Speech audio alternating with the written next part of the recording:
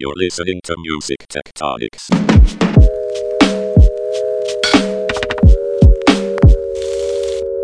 Welcome back to Music Tectonics, where we go beneath the surface of music and technology. And I'm Dimitri Vitsa, I'm the host, and I'm also the CEO and founder of Rock, Paper, Scissors, a music and technology PR firm. I'm here at NAMM, the National Association of Music Merchandisers in Anaheim, California, which is insane. 120,000 people on a trade floor, drums, guitars, synths, drum machines, all sorts of cool software, and fog machines, lots of fog machines. And today I've got with me David Przygoda. It's really David Przygoda, but you go by Priz, right? That's it. With Antares Technology, and it's so cool to have you here. Thanks for having me. Yeah, really excited to be here. Yeah, and I think the thing that I know about Antares is you guys are the ones behind Auto-Tune. And everyone's heard of Auto-Tune, but I bet a lot of people are not aware of the company behind us. So why don't you tell us about Antares Tech? Sure. Let me give you the kind of the history here. So I mean, we've actually been around quite a while. So we're going over 20 years now. So the technology was originated early 90s. The inventor, Dr. Andy Hildebrand, actually worked in the geospatial gas and mineral sector. Whoa. And he was a very brilliant scientist guy who was using sound waves to send into the earth and identify what's under there, whether it's rock or gas or oil or whatever's going on. And it was actually an accident how Auto-Tune came to be. One of his wife's friends said, "I'm having this horrible problem. I can't sing on pitch to save my life. What's going on?" And he just thought about that statement for a second. He said, "I can solve that." And very quickly, using existing technology that he had, he developed Auto-Tune, and it was born. And it was used for his friends and family at first, and then really became popular when Cher came out with Believe in the 90s, was the first kind of commercial pop hit that used Auto-Tune not as a pitch correction, as a transparent pitch correction, but as a vocal effect to actually build a song around and really, be the basis of the vocal sound. And it's been, the rest is history. 20 years later, it's, it's hard to hear a track that doesn't have Auto-Tune, either in the transparent side of things or with the Auto-Tune effect built in. So we know about Auto-Tune, and now you've told us about this incredible history. I had no idea, and that is a crazy story and also a very interesting, cool one. But is there more that you guys do besides Auto-Tune? Yeah, there's a lot of things that we do. So we are a software company, and so we build tools. We're very focused on content creators and specifically vocals as part of the content creation process, right? So that spans across music, and that's what we're really famous for. Auto-Tune pays the bills, certainly, but our technology is integrated into everything from consumer-facing apps.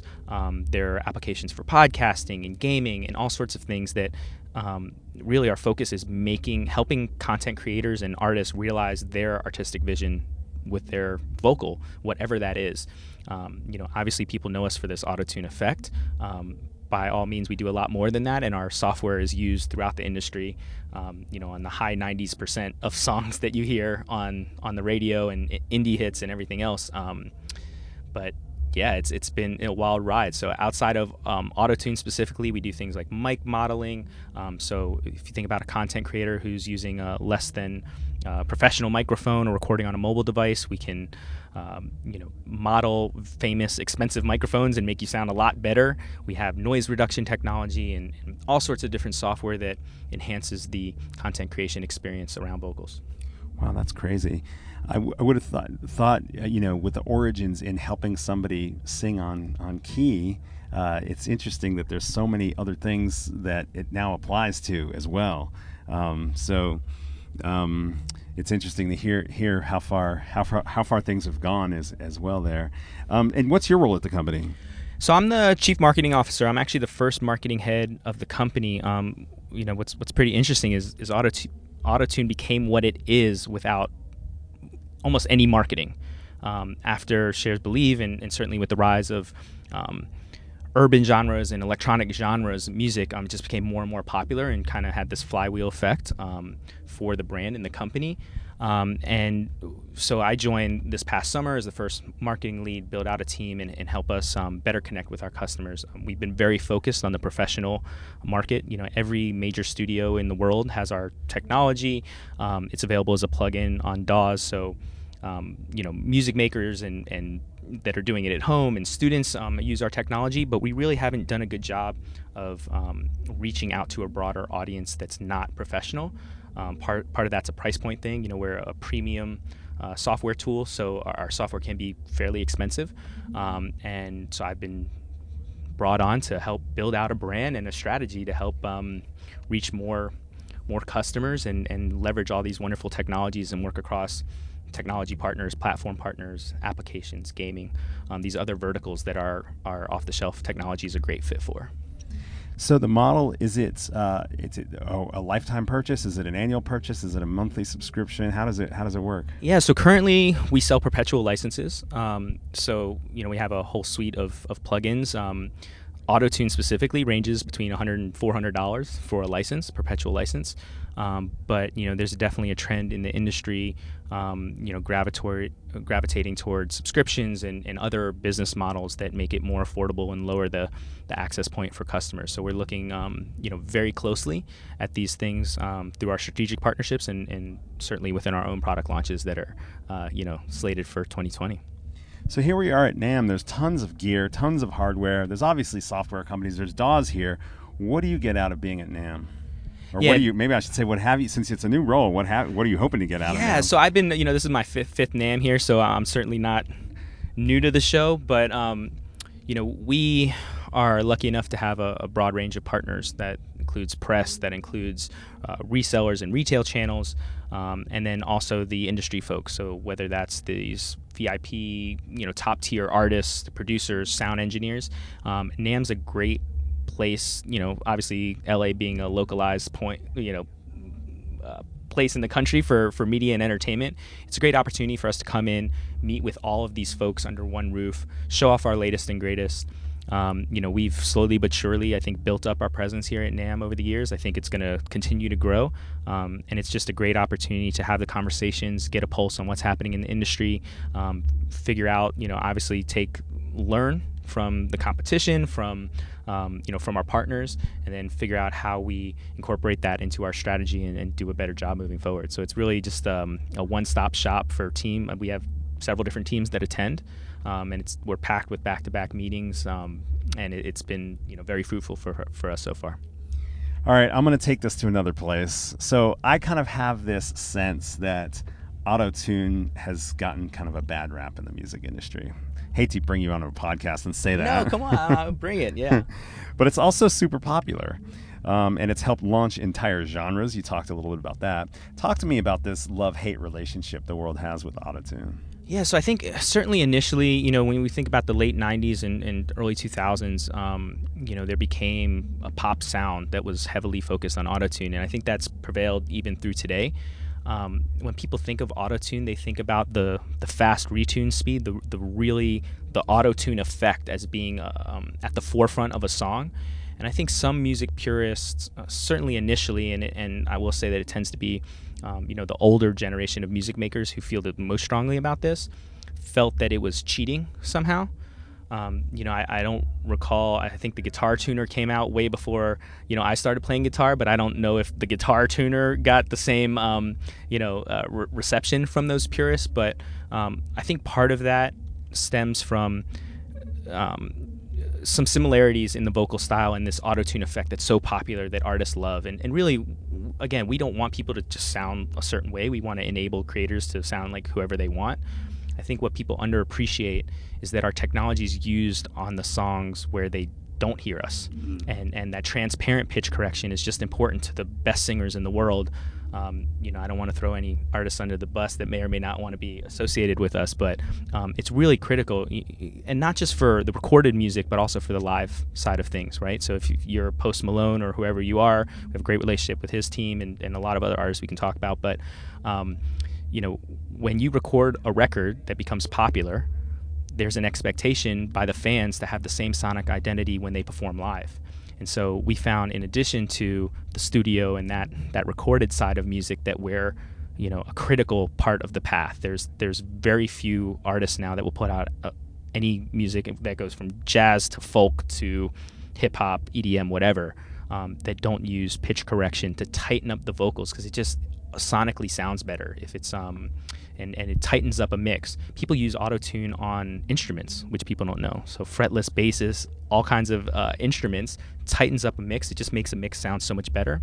And so, there's been that negative perception, but I think it's become such a critical part of the workflow for creating and producing music that we're well over that hump. And if you talk to any professional in the industry, they appreciate now the value that auto-tune adds, both on making a record sonically sound better, but also improving the speed and the workflow for producing content.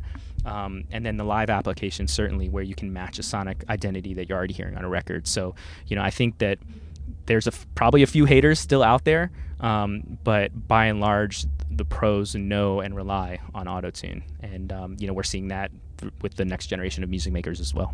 So you mentioned the live music. Is there a latency issue with recreating a sound that's in a recording? Yeah, so really our claim to fame and what enabled auto-tune to grow in popularity is that our plugins are very lightweight, real-time plugins. So we've actually gotten the technology so good that you can actually track now. So an artist can be in a vocal booth, similar to the studio we're in right now, and record listening to themselves auto-tune, which with CPUs, obviously when they weren't as powerful, that was a challenge. But our software now, and one of our claims to fame is being this real-time, imperceptible latency that allows both the live and the studio experience to that's not a factor anymore. Gotcha. And the other thing that's interesting is, so there's this idea of pitch correction, but there's also just kind of the timbre of the effect.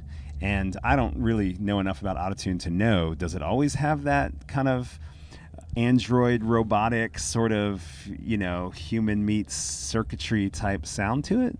Yeah, so that's specifically one setting. It's called the retune speed. The faster you make the retune speed, the more, I'll say, artificial that autotune effect that you hear. So if you turn that retune speed down, we also have other settings that, for example, roll off the effect. So if you hold a note, sustain, or you want to add inflections in your vocal take, it's imperceptible if you want it to be. So that it's really exciting, and the team's done a pretty amazing job with the feature set that gives the folks who want that auto-tune sound access to that. But you've heard so many songs by popular artists and folks you would never associate with autotune that are using our tools to make their vocal takes sound better, and it's imperceptible. So it's just a much more subtle use of it. It's a much more subtle use, and again, it's all about personal taste. But we have some other great technology that's pretty popular in the industry. For example, we have technologies that create harmonizers automatically. Harmony Engine is an example.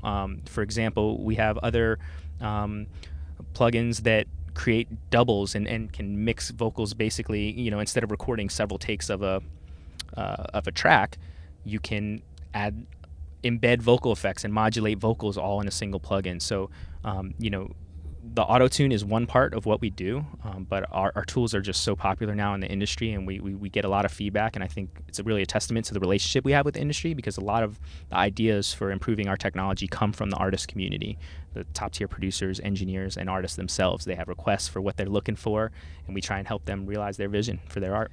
When you get that kind of feedback and then you guys tweak some settings to help somebody reach the sound they're looking for, have you seen that impacts a whole scene, like a whole genre? I mean, I think about, obviously, hip-hop and R&B and pop and electronic music all have vocals that you can hear that more robotic effect that you talk about. But I think about Afrobeats, the style of Afrobeats. There's not a song without it. And I'm curious, have you seen some of the evolutions from feedback to artists yet turn into something more than just one song? Yeah, I mean, I think a lot of the feedback is not predicated on a style of music, more about a specific functional use case. We see artists across different functions. For example, we have sound designers, we have composers, we have music for film. All of these artists come to us with different use cases and use our tools in different ways. I think a big trend that we're seeing with software in general, the rise of artificial intelligence and machine learning, it just in general is ease of use. So there's less traditionally trained musicians, and more people who want to make music and have a motion and a vibe they want to achieve for their art. And I think what we're looking for is how do we improve the workflow and just get out of the way and let creators create whatever they want to do. It's not about us, it's about the artist. So you mentioned, obviously we talked about autotune and pitch correction, and you mentioned the harmony piece as well. Are there other applications that you haven't told us about? I think you said something about gaming and podcasting and social media. Is there something there? Yeah, so I think just some general trends in content creation, especially that involve audio. I would say that our technology falls into two main categories of use cases for content creators. The first would be personalization, customizing an audio experience, making it sound better, tailoring it to what you want to achieve, right? That's the auto-tune, things like that. There's also this audio intelligibility component, right? So when you think about gaming and podcasting and even music as well, so much of music these days is being recorded on a mobile phone or on the go in a hotel room or in a dorm room or a noisy environment with low-end equipment or applications. And our technology fits in very well with all of those workflows for content creators. So, podcasting, again, people are doing podcasts from a table or, a closet in a room in their house, and a fire engine could go by, or someone's talking, mom's yelling at them, there's a vacuum going, whatever it is. So we have SoundSoap is one of our technologies, which is a professional software that basically cleans up audio. So if you have low quality video with a low quality audio signal, it can really clean that up. So we're looking at audio intelligibility. We're looking at personalized audio, in terms of sounds and vibes for vocals, and certainly it revolves around content creators and communication across all sorts of genres. We might need some of that soap for our podcast sometime. We definitely have had fire engines in the back room, in the background, and once had somebody doing a podcast for us at a kind of like in a podcast booth where we are now, which is why we're using our equipment rather than theirs, because it ended up with a click track on the entire thing, and our man Jade tried to wipe it, but maybe we need some soap to soap it off. Yeah, we got all kinds of stuff, and I mean, and that everything from de-essers to distortion. We have a suite of technology, and I think folks will start to hear more about those other technologies, not just autotune in the future. But you think about how many consumer apps, whether they're singing or content creation, the popularity of these apps with millions or billions of users, they all need underlying technology that improves the quality of that vocal experience. And, I think people realize that as much as we all want to sound like a pro, we don't. We sing off pitch, or there's lots of critiques we give to ourselves, and we're more critical of ourselves. So I think if we effortlessly give these content creators access to a better sounding them, they're very happy, and that's really the feedback we've gotten from the community. It's interesting in a way. You can sort of think of it as the way smartphones and Instagram have these visual filters. You guys are basically creating a more accessible audio filters to help people change the sound, but maybe give it a different quote look or something like that. Yeah, that's exactly right. Yeah.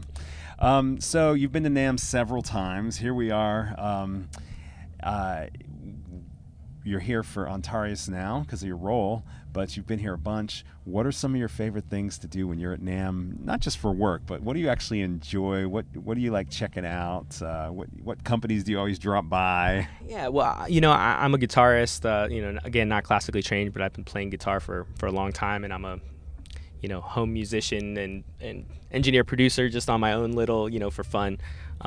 So I love getting a sense of what the trends are, the latest technology. I'm completely fascinated by this kind of democratization of content creation and this trend that's happening right now. And I'm impressed with a lot of different companies, how easy they're making it for content creators both to create their art and then, publish that art and get it heard by whoever they'd like, whether that's friends and family, whether that's, across a major, music service. But, for me, even being a guitarist, and I love hardware, the software side of things for me is just fascinating. There's a lot of small companies that are doing amazing things, and I wouldn't be surprised if some of that tech starts to make its way into larger platforms. And so for me, it's all about software here at NAMM in terms of where the interest is. But certainly, if you're into music instruments and gear, whether you're a DJ or a guitarist or a horn player, this is the place to come. But software is where it's at from my point of view. It's interesting because when you walk in and you look, what you see is a lot of hardware. And I came to NAMM for the first time last year in 2019, and I was interested in where's the innovation. And the first day, I'm roaming around getting my head crashed by cymbals and drums, and you see some scratching and a lot of the public stuff that's out on the boulevard outside is like straight up rock. There's just tons of rock and roll. And it made me wonder, oh, shoot, did I come to the wrong conference? But then over time, you find the nooks and crannies, and you find there's some more new technologies, innovators, new types of controllers that have much smaller booths. Yeah. And then, obviously, the software is around, too. Although I noticed some of the software companies don't have booths this year either. And so you kind of have to stumble into them on the floor. Yeah, it's a tough business to be in. There's a lot of smaller companies, and it's not cheap to exhibit at these shows. There's folks that are making it, any way they can. I think there's some great partnerships where folks will piggyback on other strategic partners, booths, and things like that. But certainly, I think one of the biggest opportunities, if I was going to start a business focused around NAMM, I would be selling earplugs outside the doors. I think that that's a unicorn business plan right there. Yeah, you need that kind of thing here too. And the cool thing is there's so many people from all over the country, all over the world, that you literally bump into people who you want to be meeting anyway. You go outside to get lunch. There's like a huge line at the food trucks, although I am impressed with how fast they've got those food truck lines down. And the next thing you know, you see someone a partner, a client, or possibly someone you were hoping to meet anyway. So you literally bump into your opportunities at NAMM. Are there any like tips if somebody's going to come to NAMM next year for the first time of not the where you bring your chapstick and wear comfortable shoes, not the regular conference stuff, but stuff specific to the culture of NAMM? Do you check out panels and sessions? Do you go to parties or showcases? Do you just walk the floor?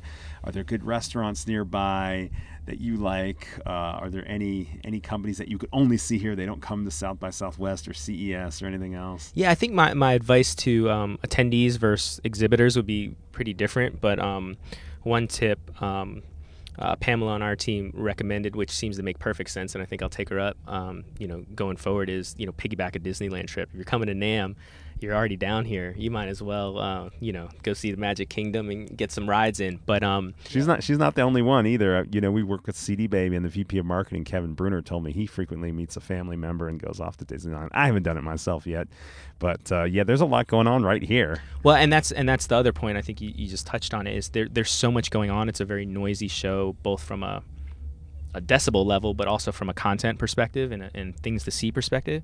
I think like anything else, it's good to plan ahead. So, for example, there's an app. You can get a list of the events, the talks that are happening each day. You can get maps on where stuff is. If you wander around aimlessly, you'll basically just get a headache and probably not see all the things you want to see. So I think having a focused approach and, what are the most important things you want to see, who are the most important people you want to see, and where those locations are. Honestly, half the action in NAMM is happening outside of the convention center, whether it's at the hotels surrounding the area, special events at bars and clubs and things like that. A lot of the business here at NAMM happens outside of the show. So I think it's just important to have a game plan, talk with your team, or if you're an attendee, you just want to have a plan. It's like, what's the most important? What are the things I have to see? And just, figure it out in advance. Otherwise, you'll be a trumpet player stuck in the flute section and it won't be relevant to you. And that does happen. It's almost like almost like a mirror house or something, where you're like, how do I get out of it? It's huge. The Anaheim Convention Center is so huge, and sometimes you just literally feel lost. You can't find a bathroom. You can't find the exit. You get outside and you have no idea where you are. That's awesome. Well, Pris, this has been fun having you on. Is there anything you want to plug, or ways folks can reach out to you, social media platform of choice, or anything else you want to throw into the mix before we wrap it up? Yeah, I'll just say autotune.com. You can learn all about our company. We have some exciting things planned this year. We're not announcing anything here at NAMM, but we hope folks will check us out, and if they want to learn more, they can go to our website. Follow us on social media, and we'll do our best to give them the education they need on how to use our vocal tools to sound as professional as possible. Awesome. Well, thanks for joining us, Pris. Thanks for having us, Dimitri. And thank you for listening to Music Tectonics. Please hit subscribe on your podcasting app, because you probably want to check out our other interviews we've done at NAMM with Avid, with Moog, with Reason. Lots of great other ones coming up. So thanks so much for listening. We'll be back with more soon.